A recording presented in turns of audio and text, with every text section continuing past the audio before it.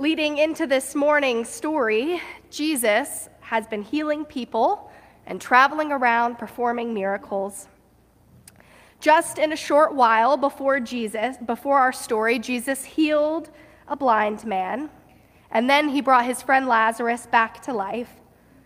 All of these miraculous God signs, as Eugene Peterson calls them, have created quite a buzz about who this person Jesus really is. To the point where the high priest spoke up and said, it would be better if one man died for the people rather than our whole nation be destroyed. There was general agreement on this point, and from that time on, they plotted to kill Jesus. So Jesus no longer went out in public among the Jews, and in fact withdrew to a little town a few miles north of Bethany in Jerusalem and secluded himself there with his disciples. This is where our story picks up.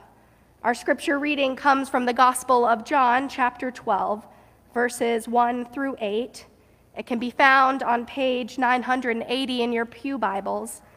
Let us listen now for a word from the Lord. 6 days before the Passover, Jesus came to Bethany, the home of Lazarus, whom he had raised from the dead. There they gave him a dinner.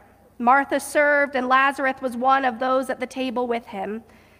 Mary took a pound of costly perfume made of pure nard and anointed Jesus' feet and wiped them with her hair. The house was filled with the fragrance of perfume. But Judas Iscariot, one of the disciples, the one who was about to betray him, said, "Why was this perfume not sold for 300 denarii and the money given to the poor?" He said this not because he cared about the poor, but because he was a thief. He kept the common purse and used to steal what was put into it. Jesus said, "Leave her alone. She bought it so that she might keep it for the day of my burial. You always have the poor with you, but you do not always have me."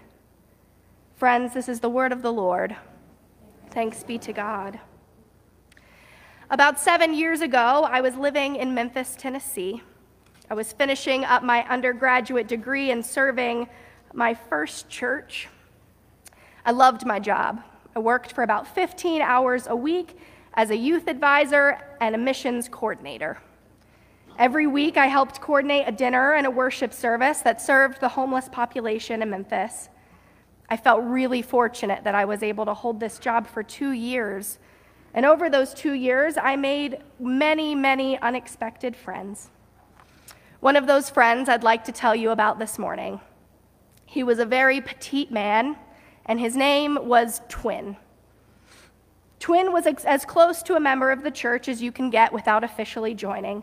He attended our prayer service and meal for the community every week. He often rested in the church garden in the afternoons, and he was always the first at the door welcoming a visitor. It was a hot summer day when he came to the church. I was the only one in the office when they called up my phone and said that Twin was asking to speak with a pastor. I knew I definitely wasn't the one that he was hoping to talk to, but I thought I'd go downstairs and lend an ear. You see, he looked changed that day, exhausted, different from the weeks prior.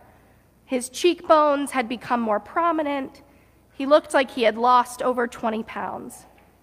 His frail body was collapsing with exhaustion into the church pew, and that's when he told me, brain cancer. I just got dismissed from the hospital early this morning. I had a bus halfway and then walked the rest. Over the next week, the mission group at the church put Twin up in a long-term motel that was a couple doors down. They stocked his room with a microwave and a mini fridge, over $300 of groceries, and made sure that his cell phone had some prepaid minutes. They divided up a schedule for visitations and rides to his doctor's appointments. Unfortunately, Twin's health continued to decline. About a week and a half after his visit to the church, he passed away. For months following his death, I felt horrible. remembering times the church and myself had turned people like Twin away due to lack of resources or lack of time or lack of volunteer support. Times when volunteers and church members questioned if we should really be spending so much of our budget on extended stay motels for our neighbors. A few days before Twin passed, I went to deliver some Campbell's chicken noodle soup. During that visit, he generously gifted me his Bible. He told me he wanted the church to keep it so that we wouldn't forget about him. He told me that he hoped that it would serve as a reminder for us to continue to pray for him and to keep it in the church library. I promised that we would. Twin's act of unexpected and extravagant generosity made a holy difference for me that day. All that Twin wanted was to be close to the church, not to be alone when death was coming. He wanted prayer and he wanted song. Campbell's chicken noodle soup and orange soda. He wanted to be known and to be remembered. Mary's offering did not make a holy difference to Judas on that day in Lazarus' house. Judas spoke with confidence for all to hear. Why was this perfume not sold for 300 denarii and the money given to the poor?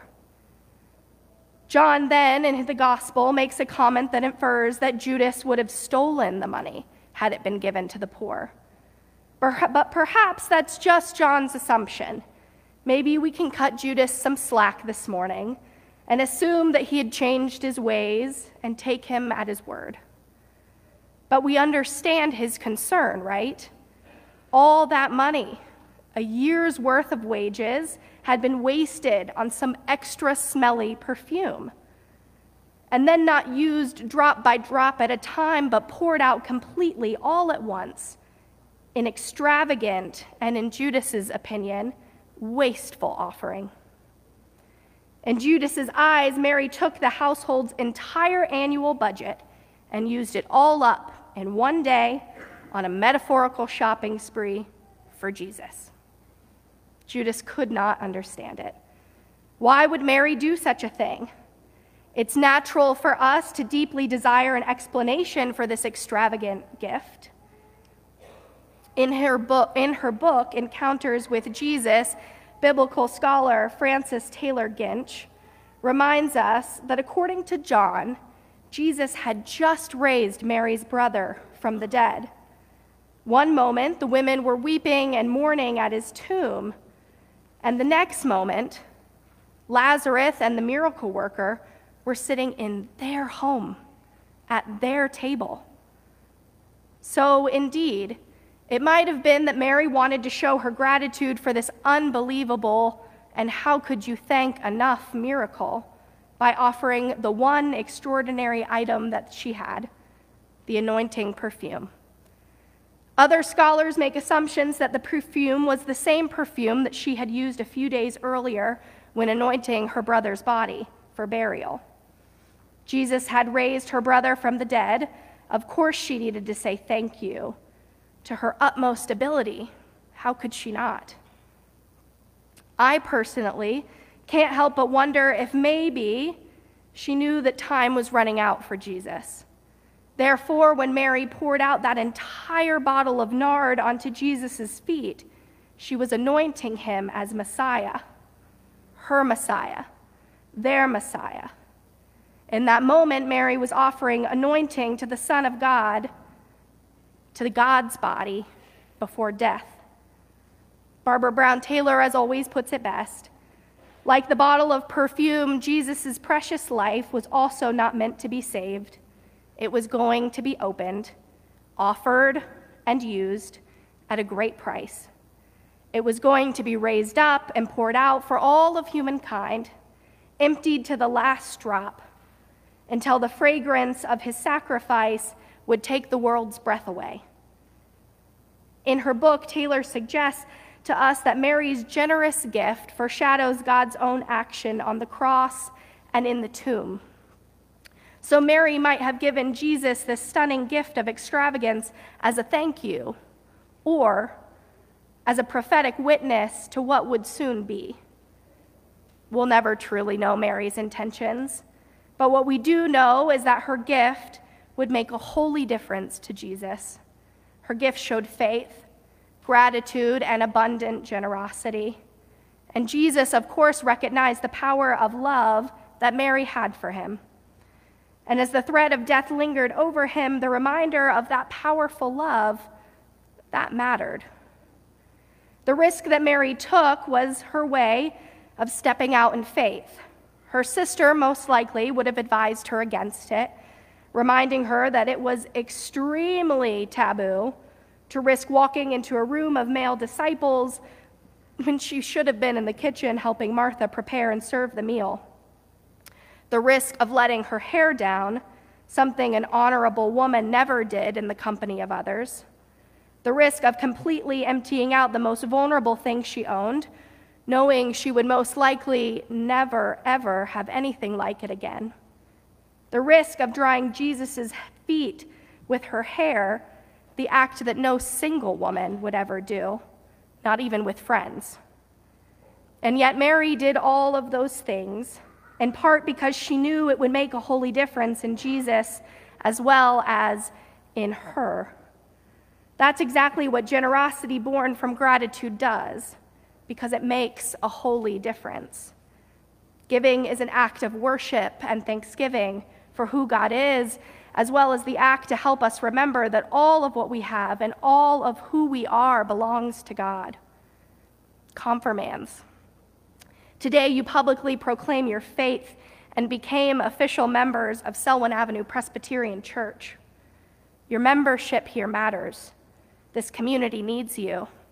I encourage you to stay true to your hearts and to your eyes, to keep aware, to remind this church of who we need to serve, to share with the church your gifts and your talents and your time, to pray without ceasing, to speak boldly, and more than anything, to know that like Mary, your actions make a holy difference in this place and in the world. We all must let go of what holds us back from giving our all. We must let God's love wash over us and carry us to something new. May we all seek discipleship and prepare ourselves for the all-consuming fragrance that comes when we live with a faith that's extravagant, worshiping a God whose grace and love is indeed always more than we could ever dream. Let us learn from the disciple Mary. May it be so in this place. Amen.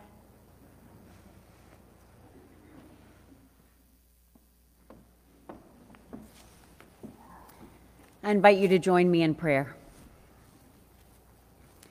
God, our provider, out of your fullness you cause life to spring up in barren landscapes. You have power to control troubled waters, making a path of safety. You hear our cries and receive our tears. You restore us to joy and laughter. You have done great things for us, O God, and are continually making all things new.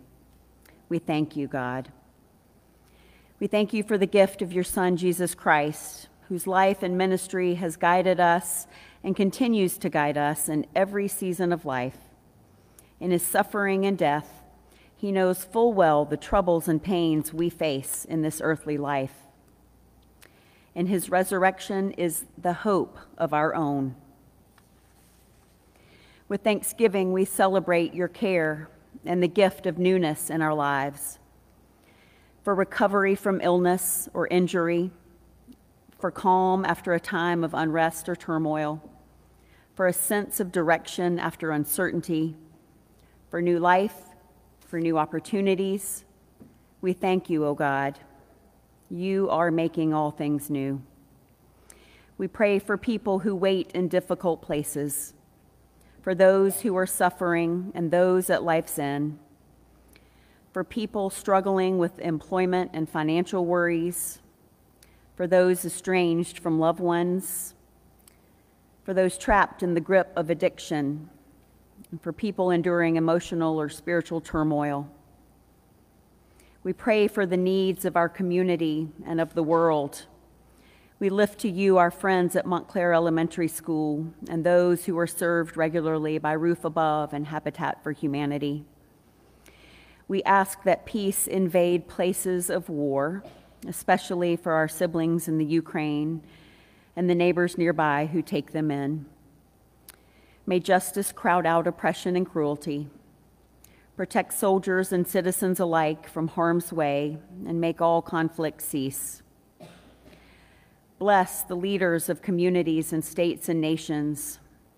Inspire them that they may speak truth and work with others for the common good. And pour out healing on the earth itself. Amid the chaos of this world, your Spirit intercedes with sighs too deep for words. We pray for the church, the body of Christ in the world, that we may share your love. Lead us by the power of your Spirit to witness to your truth. For we remember and proclaim that death does not have the last word in our lives, in the church, or in the world. We pray all these things in the name of Jesus Christ, the anointed, the crucified, and the risen, who taught us to pray, saying, Our Father, who art in heaven, hallowed be thy name. Thy kingdom come, thy will be done, on earth as it is in heaven. Give us this day our daily bread, and forgive us our debts as we forgive our debtors. And lead us not into temptation, but deliver us from evil. For thine is the kingdom, and the power, and the glory forever. Amen. Friends, Mary did not give of her leftovers in Jesus' last days. She gave out of her abundance. God calls each of us to do the same, to give of our time and of our talents and of our energies in abundance. Let us give.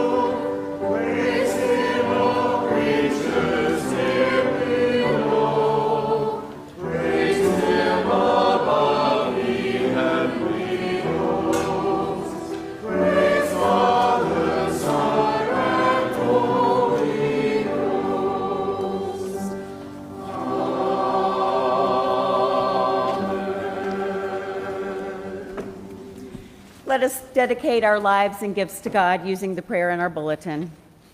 Abundant God, you cause water to flow in desert places. You give wine to flow at a wedding feast, and food to feed 5,000 on a grassy mountainside. Your generosity astounds and humbles us.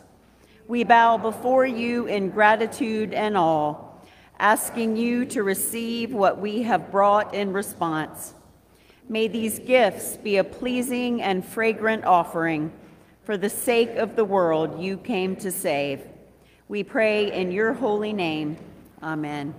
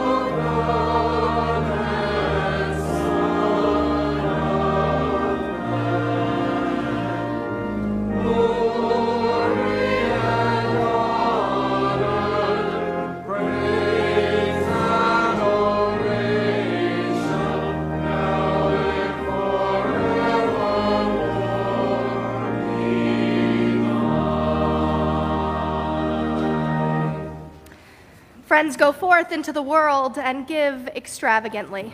In the name of the Father, and of the Son, and of the Holy Ghost, now and forevermore. Amen.